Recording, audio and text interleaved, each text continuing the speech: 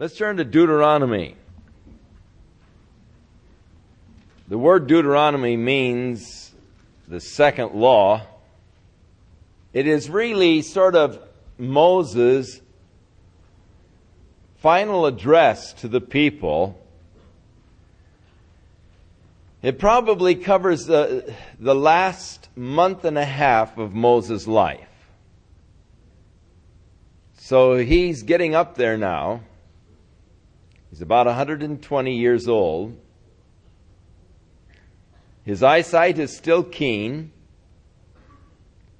He can still hear very well. And he is addressing these people, rehearsing for them the work of God in their past history, because many of them were born while in the wilderness. Many of them did not see the miracle of the Red Sea being parted. They did not have a personal memory of the horrible bondage in Egypt. And growing up as children, they weren't as aware of the hazards of the wilderness. And so Moses is sort of recounting for them, and though he recounts the 40 years from Egypt to coming into the land, yet we are told that these things came in the 11th month, in the first day of the 40th year. In the 10th day of the first month of the 41st year, they crossed Jordan into the promised land, after mourning the death of Moses for 30 days. So all of these things transpired in Deuteronomy as far as Moses was concerned in the last 40 days of his life. His final exhortations to the people prior to their crossing and entering into the land. So they are words of encouragement as he is recounting that which God has done. He is encouraging them to go in and to take the land that God had promised to them. So these are the words which Moses spake unto all of Israel on the side of Jordan in the wilderness, in the plain over against the Red Sea. And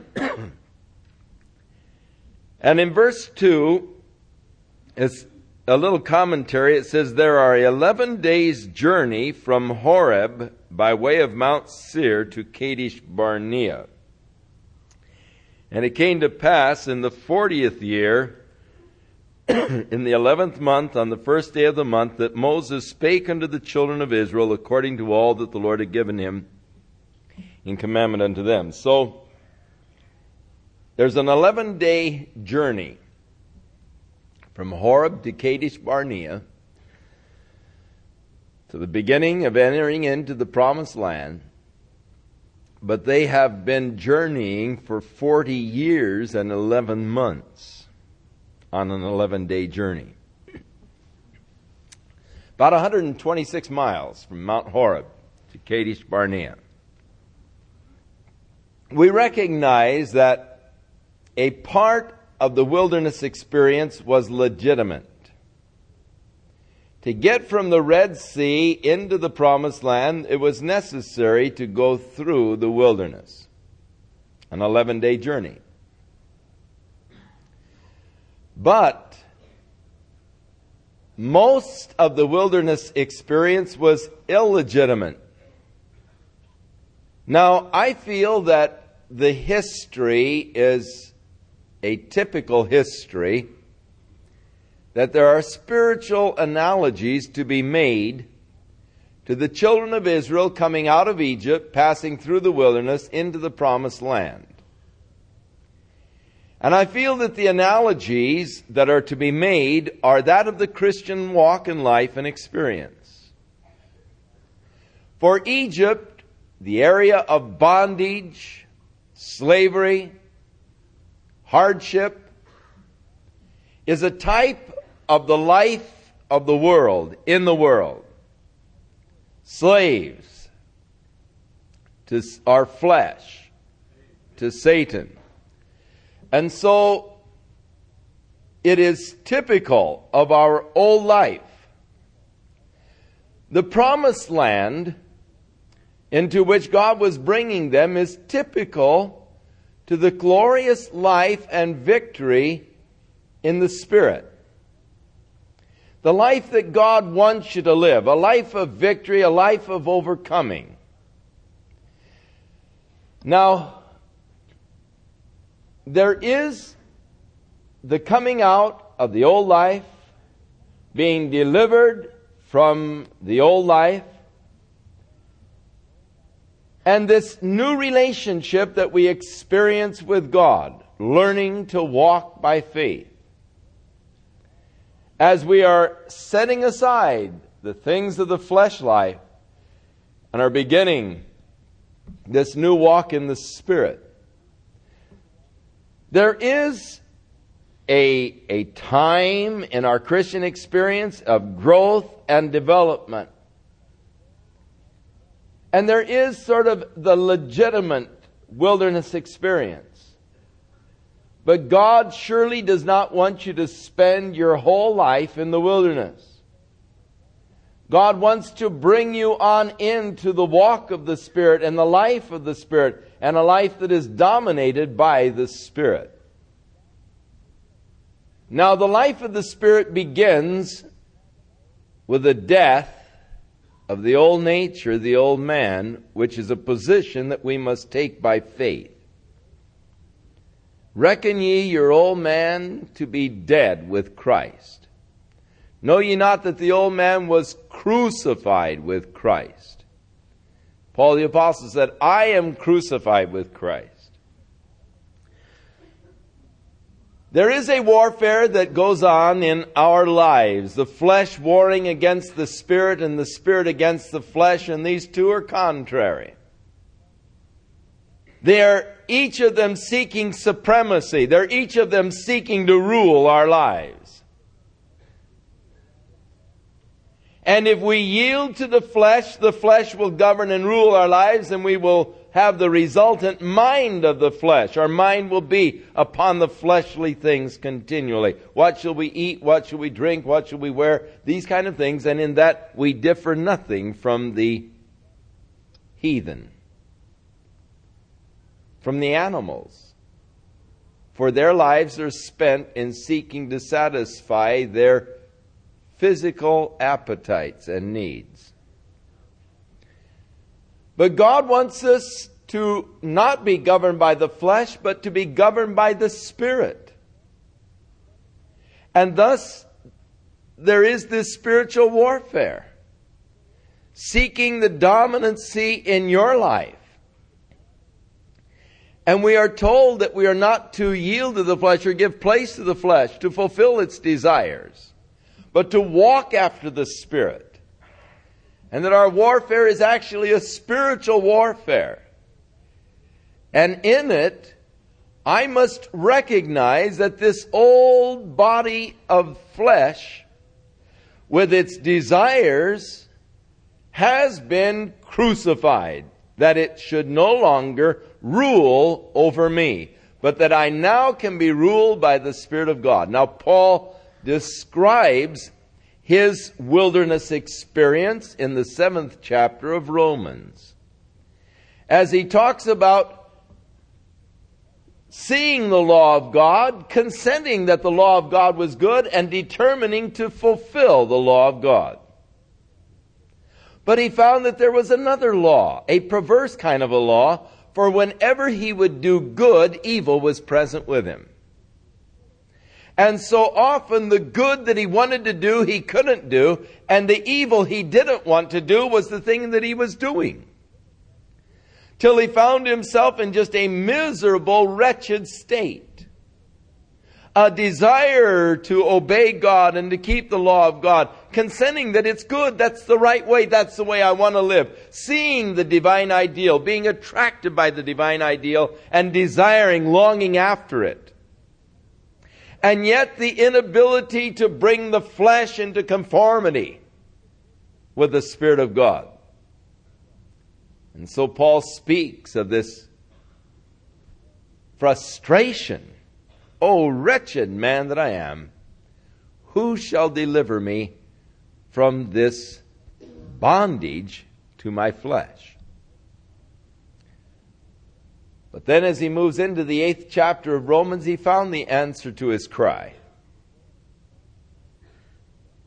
Now, the cry almost indicated the answer itself. Who shall deliver me?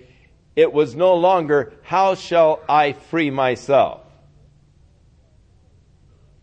He's looking now outside of himself for the help. Now, the wilderness experience is where I am trying to bring my flesh into conformity to the will of God. And I am promising God that I'm going to do better, that I'm not going to fail next time, and I'm making all of these vows, and I'm doing my best to bring my flesh in conformity to God and to God's will. But I find this perverse law that Paul found working. The good that I would, I do not. The evil that I would not, that I do. And I cannot bring my flesh into conformity unto God. God's solution is death to the flesh, crucified with Christ. Therefore, I must take a position of faith and recognize that the old nature, the life of the flesh, was crucified with Christ, in order that I might now live after the new nature, the nature of Christ, and living now after the Spirit.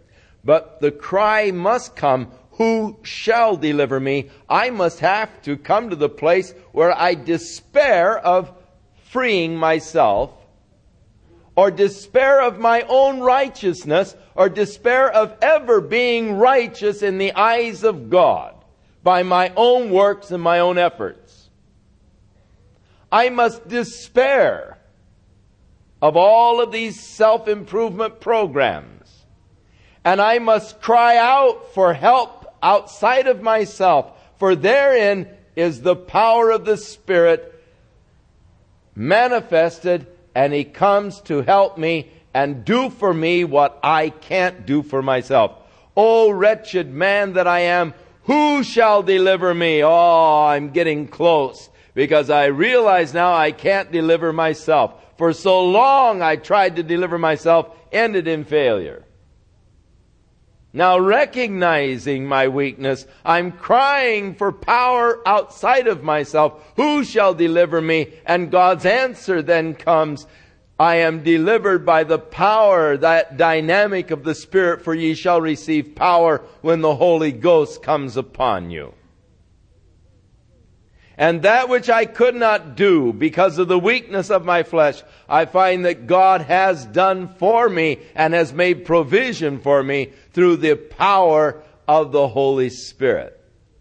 And so it is glorious to come in to the walk and the life of the Spirit, to enter in to that life that God wants you to live as a child of God, as His child. Now, it was God's desire all along to bring them into the land. It was not God's desire that they perish in the wilderness. That was a tragedy of failure on their part, and it was a failure of faith. They failed to enter in by faith to that which God had promised to them. God had laid it out and said, here it is, it's yours. But they saw the giants in the land and the high-walled cities instead of God. They got their eyes upon the obstacles rather than the power of God to remove the obstacles. And this is the mistake that we so often make as we look at our own lives and we look at the dominion that our flesh has had over us. We're prone to look at the obstacles. We say, oh, but I'm so weak and I've tried so hard and you don't know how long I've been struggling with this thing. And we're looking at the obstacles rather than the power of God to deliver us from those obstacles. And so it is important that we not fail where they failed, but that we by faith take this position of victory, of power, of strength, of walking in the Spirit, reckoning the old man, the old nature to be dead with Christ. So, that which should have taken 11 days took them 40 years. Actually, 41 years to be exact, because it wasn't until the 41st year, on the 10th day, that they entered in to the land that God had promised. Crossed over Jordan finally, and began the conquest of the land. So, an interesting little commentary. There are 11 days' journey from Horeb to Kadesh Barnea. And in the 40th year, the 11th month, on the first day of the month, Moses spoke to the children of Israel according to all that the Lord had given him commandment unto them.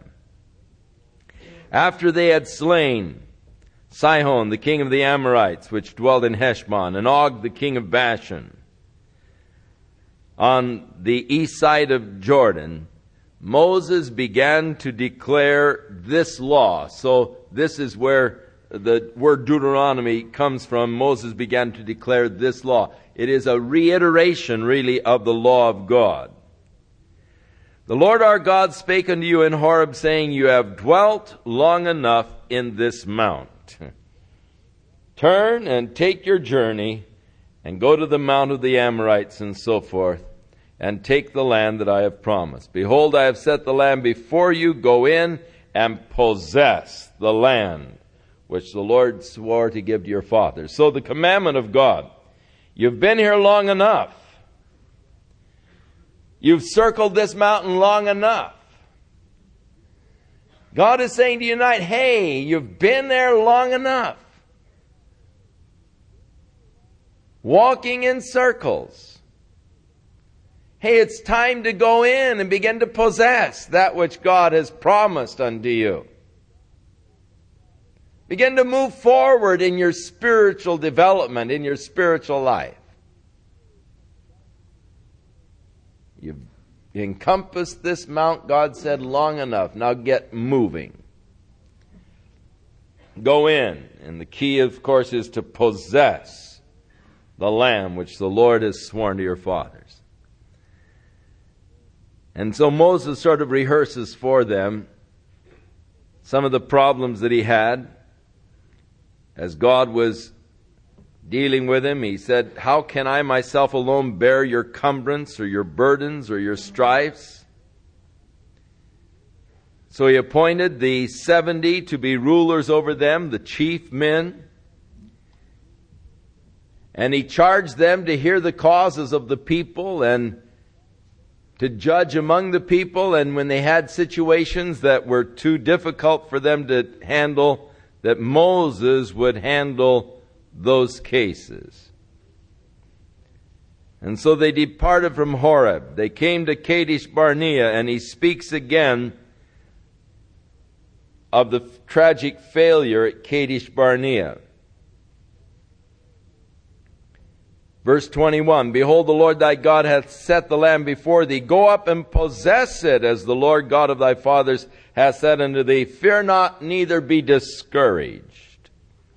And you came near to me, Moses said, and you said, let's send spies into the land in order that they might find out which cities we'll be facing and the directions by which we should go into the land. Now in Numbers it doesn't tell us that they came to Moses to request these spies.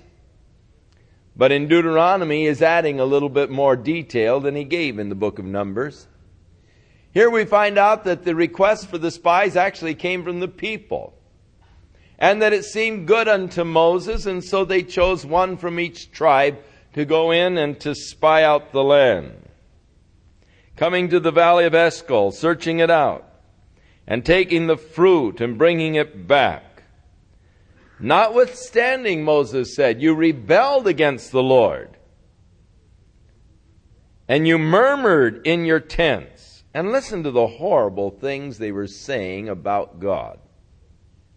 They said, because the Lord hated us, He has brought us forth out of the land of Egypt to deliver us into the hands of the Amorites and to destroy us. What a horrible thing. What a horrible thing to say about God and against God. God hates us.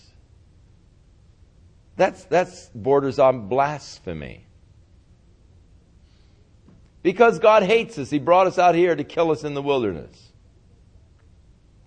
When in reality, God loved them and wanted to give them a land that they might dwell in, that it might be their land. God wanted to free them from the horrible bondage of Egypt, yet now they are accusing God of hating them.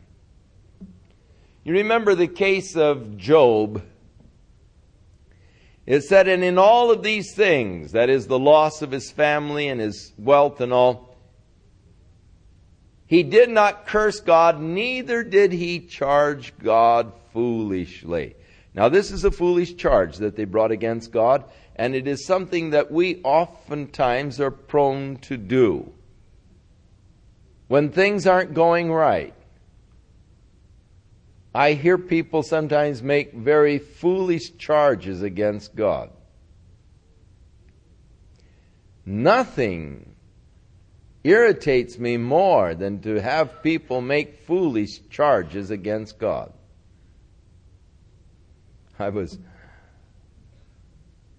had a young man come in when we were back over in the little chapel.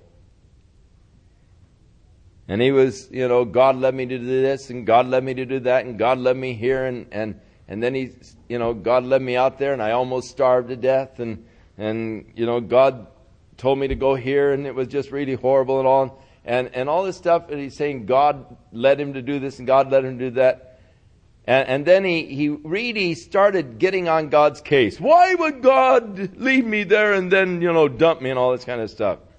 Well, it's obvious God didn't lead him. He was just being led by his own mind. And he started complaining so much about God, I grabbed hold of him and I said, hey, you shut up. Get out of here. I'm tempted to smack you in the mouth talking about God that way. I can't stand that. Now shut up. To hear someone, making all these accusations against God. Horrible things. It's tragic. And here the people were making this blasphemous accusation. Because God hates us, He brought us out here. Oh, what a horrible thing to say. So the people were discouraged. And they said the people are greater and taller than we are. The cities are great and walled up to heaven. And we have seen the sons of the Anakims. Now the Anakims were giants. And we have seen the sons of the Anakims there. So their fear was inspired because of the cities that were high and walled, and because the people, the inhabitants, were large, gigantic kind of people. And I said unto you, dread not, neither be afraid of them, for the Lord your God, which goes before you, shall fight for you, according to all that He did in Egypt before your eyes. And yet you went yet in this thing you did not believe the Lord your God. The tragedy of unbelief, verse 32. Now I love this, he points out how that God had been with them through the wilderness experience. And the beautiful thing is that God is with you even in the wilderness experiences. You may not enter into the best that God has. You may not possess all of your possessions. And yet, if you spend your life roaming in the wilderness, it's not God's will, it's not His desire, but He will be with you there and help you there. God will lift you to the highest level that you will allow Him to lift you and do the best for you on that level. But the work of God in our life is always limited by us. We're always the one that put the restrictions upon what God can do for us. We're the ones that place the limits on God's work. In Psalms it says, and they limited the Holy One of Israel by their unbelief. And it is always our unbelief that places the limitations upon the work that God is seeking to do in our lives. Listen, God will take you all the way if you'll just believe Him and trust Him for it. But you are the one that puts the limitations on what God wants to do. But God will lift you to the highest level you will let Him. And there in the wilderness, He speaks of the Lord your God who went in the way before you to search you out a place to pitch your tents. In the fire by night to show you by what way you should go, in the cloud by day. In other words, He is saying that God went before you through the wilderness to search for the best place for you to pitch your tent. And then led you by the fire and by the cloud. Oh, if we only realized how all-encompassing the work of God is that surrounds our lives. God went before you to find the place for you to pitch your tents. They came to a place, they said, oh my, this looks like a good place to pitch our tents. Of course it is. God went before you and prepared you that place and then led you to it. So that they could say, all the way my Savior leads me, what have I to ask beside? But the Lord heard the words of your complaining. He was angry and said, you're not to go in. But then Moses reminds them how that they got together and said, oh, we've sinned against God. We'll go in. We'll take the land. And Moses said, no, don't. God said that He's not going to deliver them into your hand, and how that they armed themselves anyhow and went up against the hill of the Amorites and were pursued by them, and some of them were slain because they presumed to go without the presence of God. So they began the 40 years of wandering in the wilderness, which Moses begins to rehearse for them in chapter 2. So we turned and took our journey by way of the wilderness, back toward the Red Sea. And the Lord spake unto me, saying, you've compassed this mountain long enough, go north. And He commanded the people, saying, you are to pass through the coast of your brethren, the children of Esau, which dwelt in Seir. But don't meddle with them, for I have not given you their land, not as much as a foot in it, because I have given Mount Seir unto Esau for his possession. So you're to buy your meat and your water, but you're only to pass through. For the Lord God has blessed thee in all the works of your hands, and He knows that thy walking through this great wilderness for these 40 years, that the Lord thy God hath been with thee, you have lacked nothing. And therein is a miracle. Over 1 million people, 40 years, and yet not lacking in that wilderness. And when you passed by our brethren, the children of Esau, which dwelt in Seir, you came to the plains of Ezion-Geber, and turned and passed by the way of the wilderness of Moab. And the Lord said, don't distress the Moabites, neither contend with them in battle, for I will not give you their land as a possession, because it's given to the children of Lot. Now, He is pointing out something. This area of Moab was once inhabited by the Emans. And the Emans were relatives to the Anakims, who were giants. Now, their fear of going into the land was because there were giants there. Now He's really seeking to build up their faith in God. Look, you don't have to worry about the giants.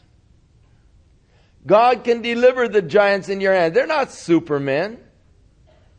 The Emans used to dwell in this area of Moab until the children of Lot moved in and took it, and they drove the Emans out because God had promised this area to the children of Lot.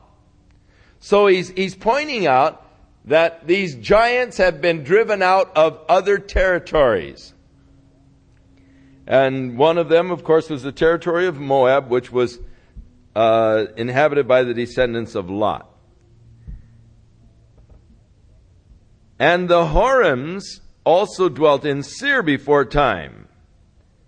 But the children of Israel succeeded them and destroyed them and dwelt there in their stead.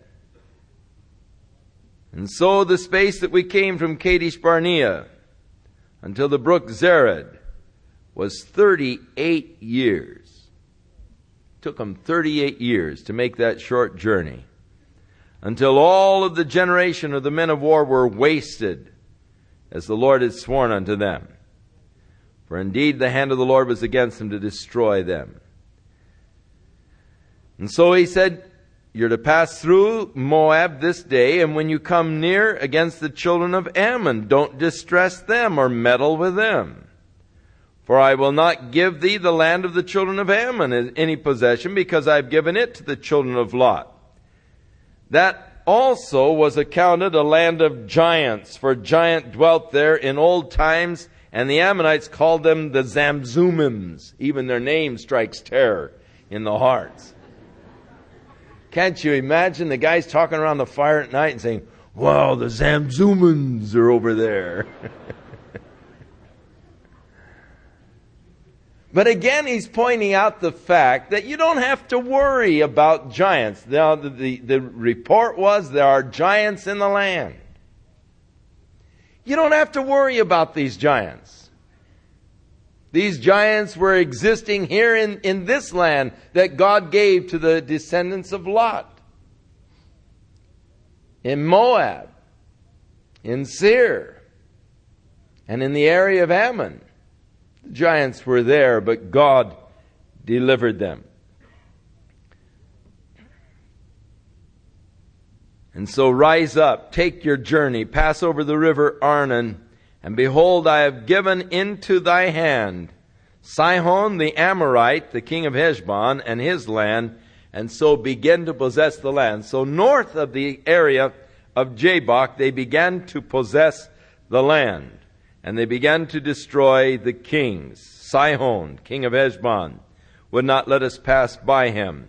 For God hardened his heart, made his heart obstinate, that he might deliver him into your hand, as he has done.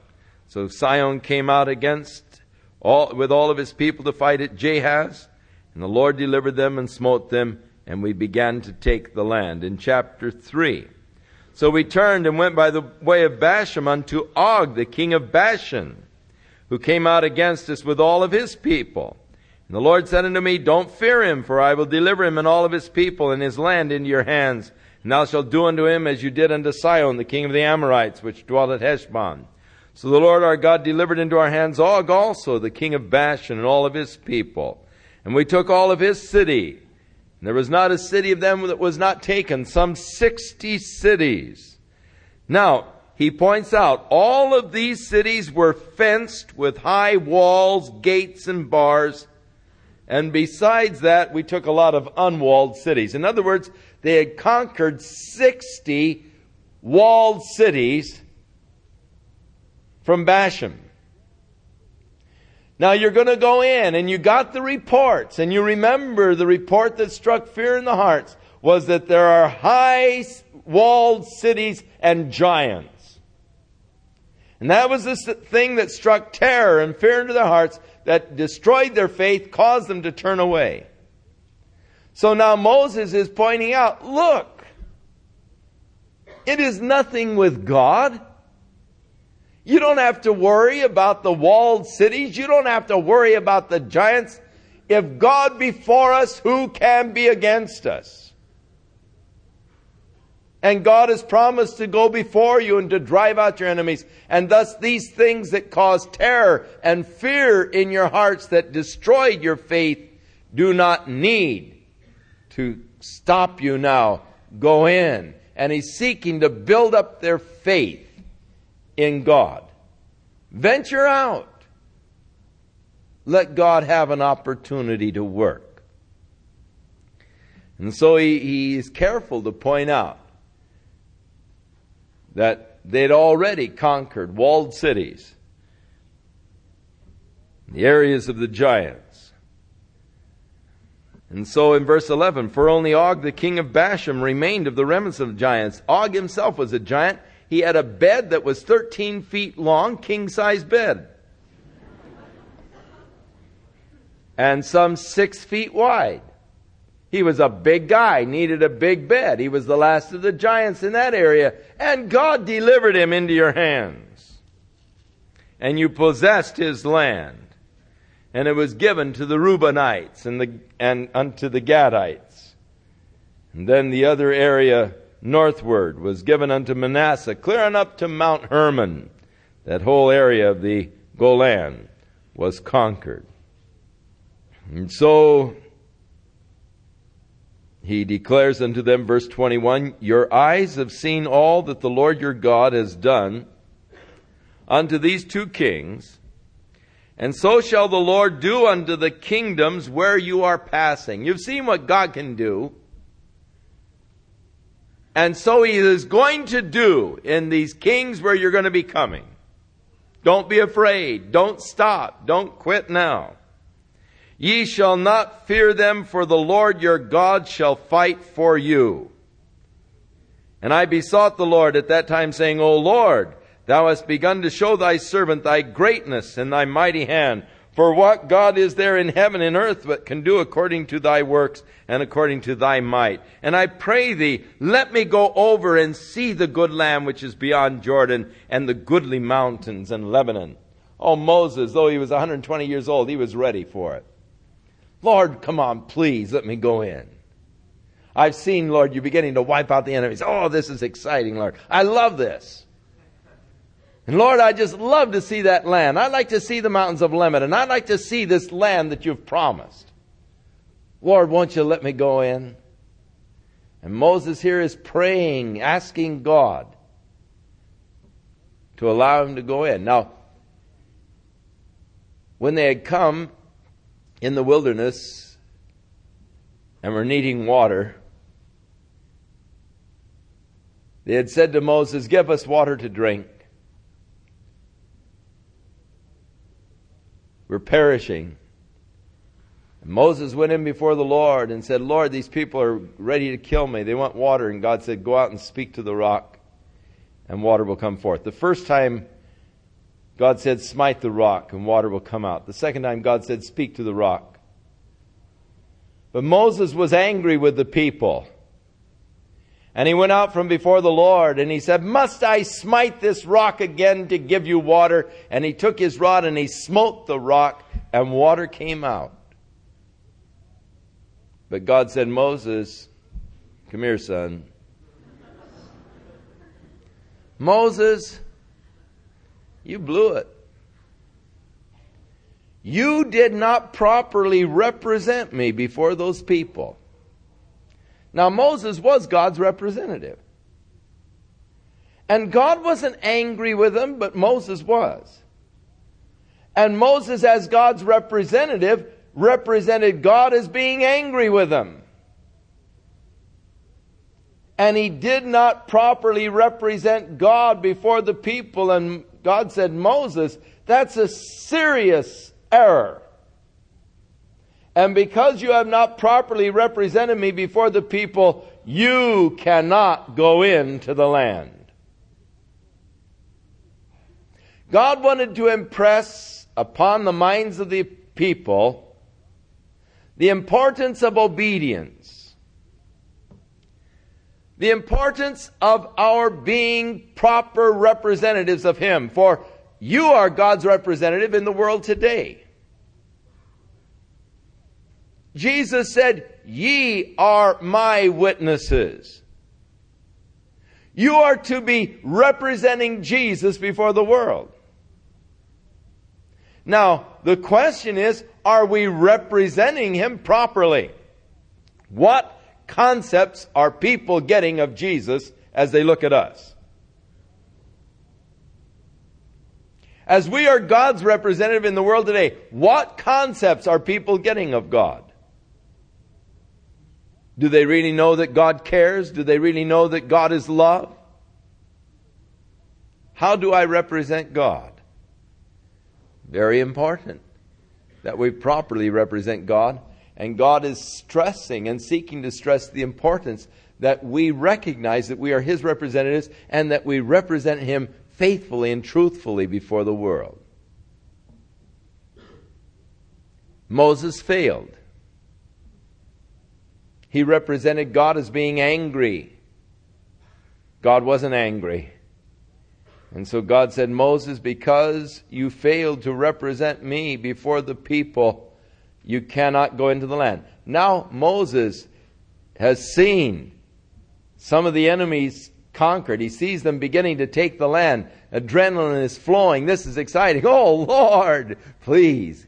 I'd love to go in and see the mountains of Lebanon. I'd like to see those valleys and the rivers and all that are there. Lord, I'd love to see the land. Let me go in, Lord. I want to see you, smite the enemies there. I want to see the people. And the Lord said to Moses, let it suffice thee. Don't speak to me any more of this matter. Moses, don't talk to me about it. You can't go. Now here's a case where God did not answer Moses' prayer in the affirmative. He answered the prayer. He said no. And God always answers prayer. Sometimes the answers are yes, sometimes the answers are no. But this is the case where Moses' request was not granted by God. In order that God might teach the nation the importance of obedience. And in the years to come, as the Jewish mothers would hold their babies upon their laps and tell them the glorious stories of how God used a man by the name of Moses, who as a child was protected by God and taken out of the bulrushes by the princess of the land of Egypt when it was ordered that all of the children should die. And how he grew up in the Pharaoh's court, and how he made his decision to align himself with the people of God rather than to enjoy the pleasures of sin for a season. And how God brought through him the plagues upon the Egyptians and spoiled the Egyptians, and how he led the people out of Egypt and out of their bondage, and how the Red Sea was parted by the rod that he lifted, and how God brought the water out of the rock, and then their voices would hush. And with whispered tones they would say, but Moses was not allowed by God to fulfill the dream of his life and to go into the land because he failed to properly represent God. He disobeyed God at the waters of strife, Meribah. And it became a lesson deeply embedded upon the minds of the nation of the importance of obedience unto God. And thus, for the sake of a nation, God withheld the desire of a man.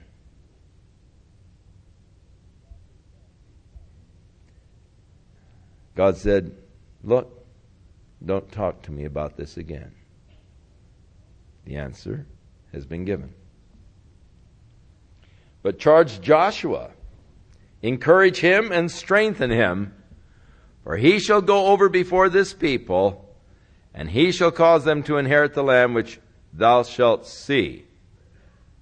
So we abode in the valley over against Beth Peor.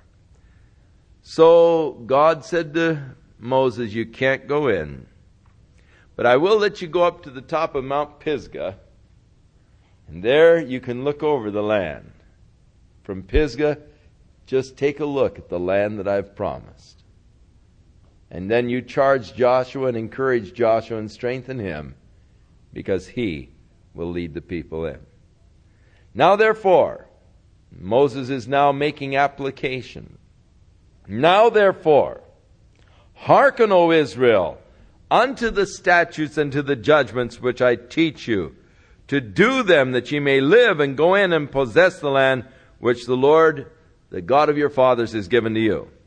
For ye shall not add unto the word which I commanded, neither shall ye diminish from it, that ye may keep the commandments of the Lord your God, which I command you. So the forbidden to add or to take away from the commandments, from the word that God had spoken through Moses.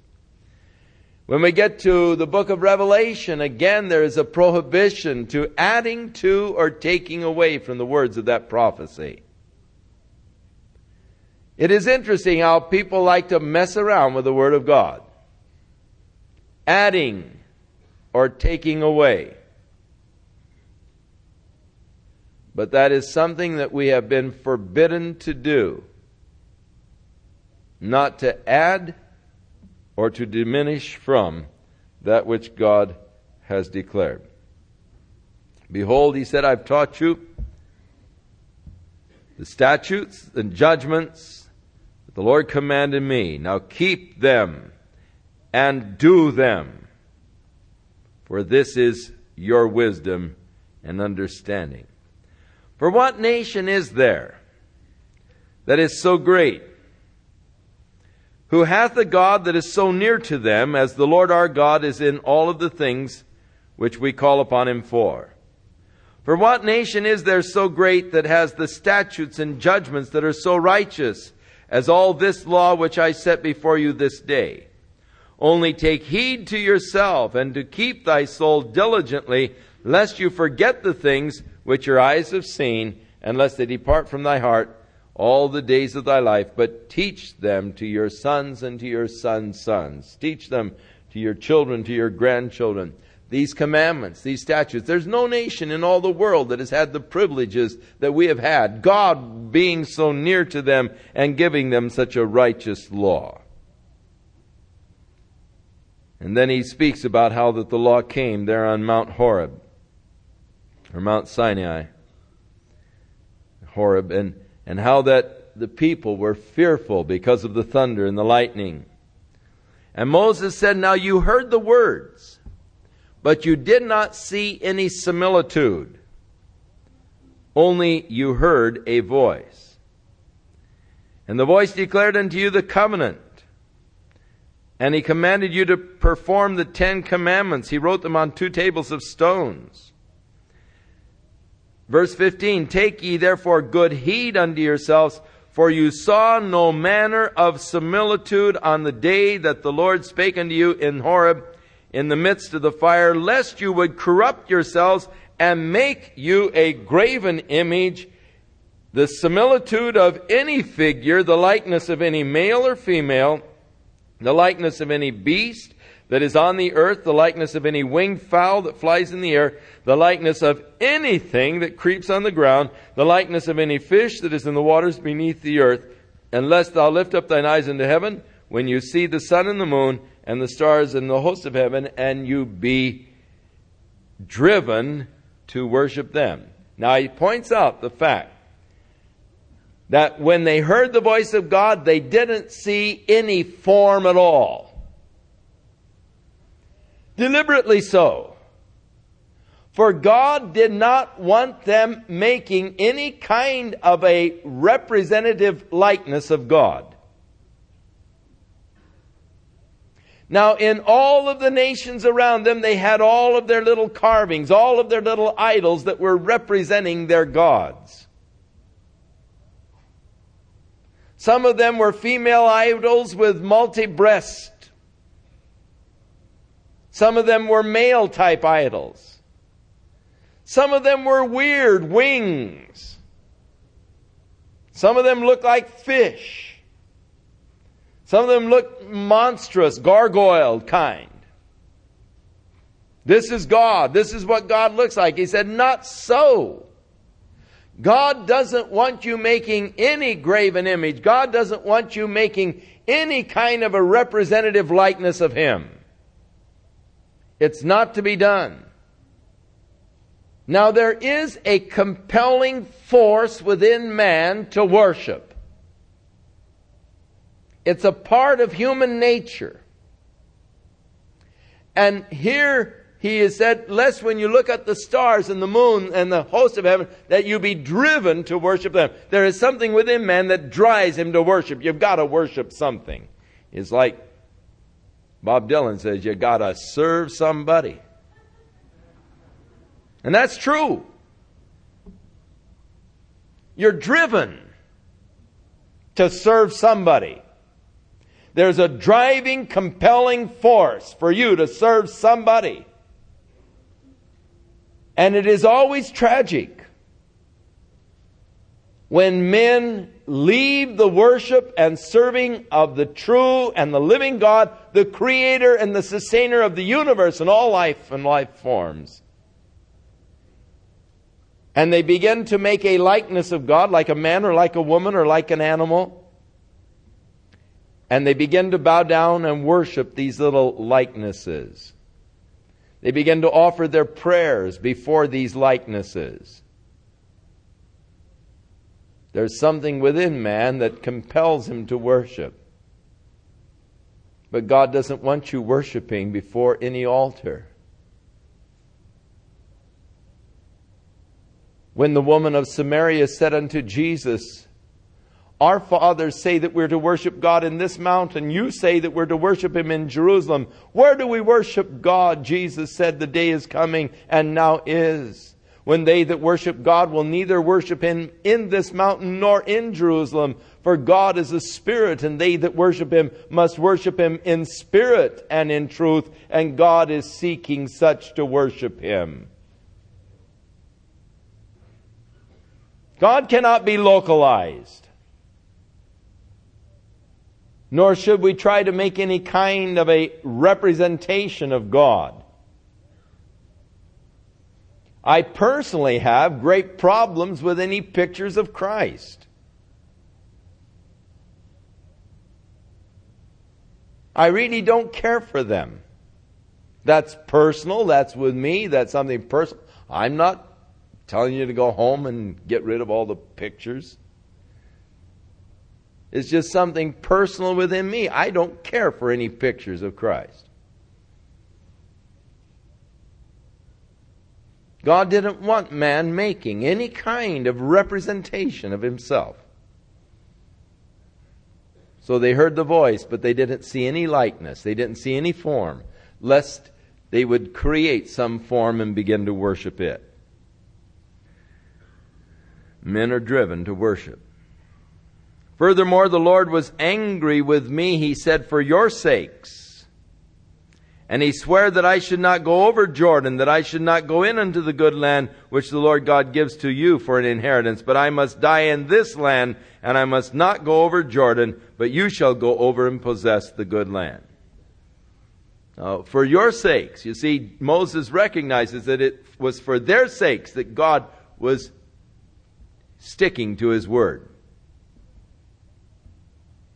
For the Lord take heed to yourselves, lest you forget the covenant. Now, the danger of forgetting, the peril of forgetting, which God made with you. And you make a graven image or a likeness of anything that the Lord thy God has forbidden you.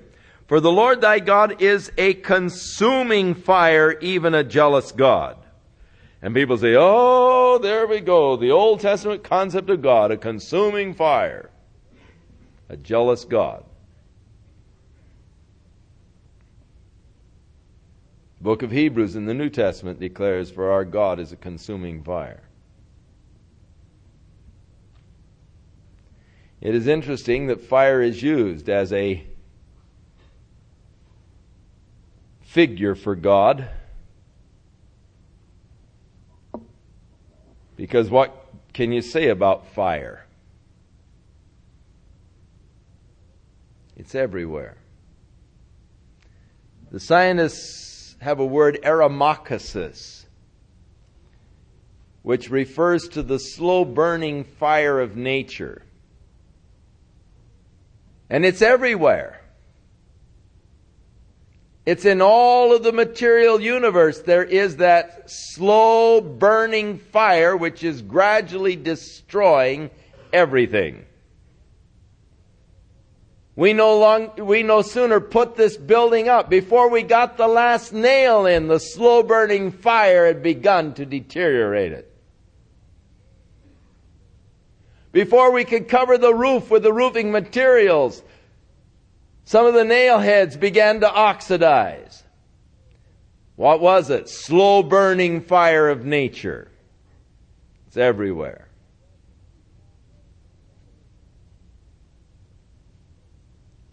Isaiah records how that at one time the Assyrians had invaded the land. And the people called upon the Lord.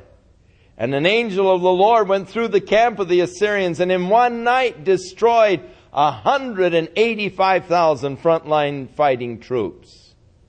And when the children of Israel woke up in the morning and looked out upon the camp of the Assyrians, there were nothing but corpse. And it said, and fear gripped the hearts of the sinners in Zion. Terror took hold on the hypocrites, and they said, who among us can dwell in the devouring fire? They saw the fire of God and its effect upon their enemies, and a fear gripped their hearts. They said, who amongst us? And the word dwell can also be translated approach or flee from the devouring fire. And in reality, there's no place that you can flee from the presence of God. If I ascend into heaven, thou art there. If I descend into hell, thou art there. And the same fire of God that burns in heaven is the same fire of God that burns in hell. It isn't who can escape it, who can flee from it. In reality, you are in the fire of God. You can't escape it. The question is, what is it doing to you? And that all depends on what you are. For you see, fire can, in the case of steel, transmit into permanency as it is forged in the fire, tempered by the fire, transmitting it into permanency. But that same fire can absolutely destroy and consume a piece of wood.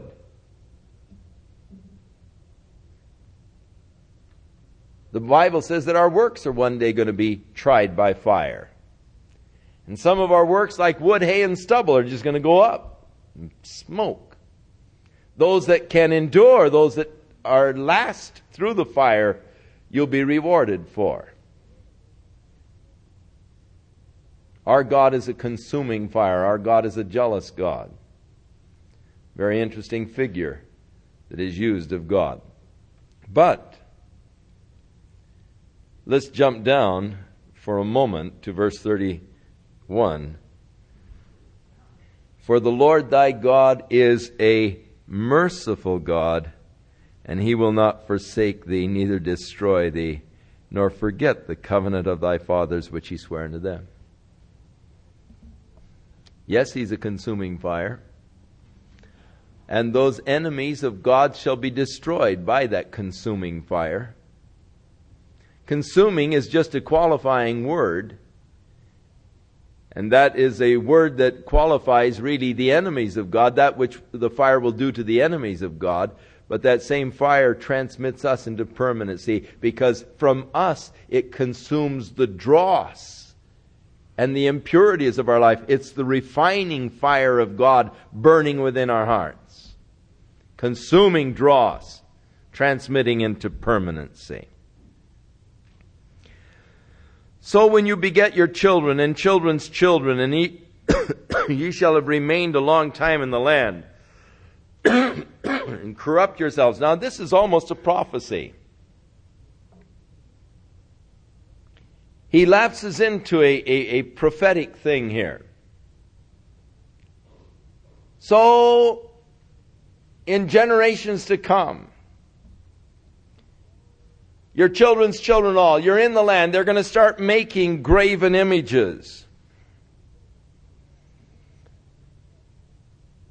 You shall do evil in the sight of the Lord your God, and you'll provoke him to anger. I call heaven and earth to witness against you this day, that ye shall soon utterly perish from off the land whereunto you are going over Jordan to possess it. And ye shall not prolong your days upon it, but shall utterly be destroyed. And the Lord shall scatter you among the nations, and ye shall be left few in number among the heathen, whither the Lord shall lead you. And so here he is prophesying the failure of the nation and of the fact that they would be driven out of the land and dispersed into all the world. And yet you will be left, though few in number. The remnant. Now, the interesting miracle of history is that even though the Jews were driven from the land, as was prophesied here, yet they were left a nation. They were left an ethnic group of people. And this is unparalleled in history. No other ethnic group has been able to maintain a national identity without a homeland outside of the Jew. And yet they have maintained that national identity. And then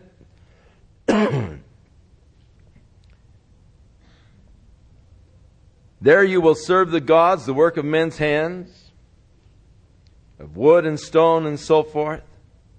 And when you are in tribulation and these things come upon you, even in the latter days, if thou shalt turn to the Lord, and thou shalt be obedient to his voice, for the Lord thy God is a merciful God. He will not forsake thee, neither destroy thee, nor forget the covenant of your fathers.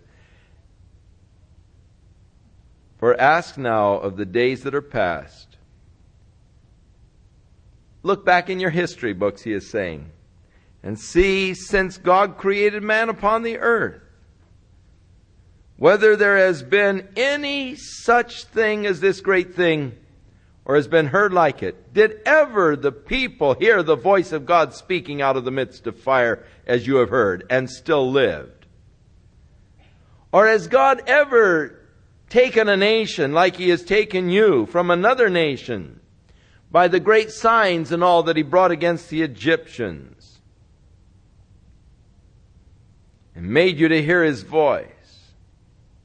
And because he loved your fathers, therefore he chose their seed after them. Now, he said he didn't do this because of your greatness or because of your goodness, but because of his love for your fathers, to drive out the nations and to give you a land. Know therefore this day, consider it in your heart, that the Lord, he is the God of heaven above, and upon the earth beneath there is none else. And so again, the exhortation to keep his statutes and commandments. Now, they appointed the 3 cities of refuge that should be on the east bank of the Jordan River, where those who were guilty of manslaughter could flee and be protected from the manslayer.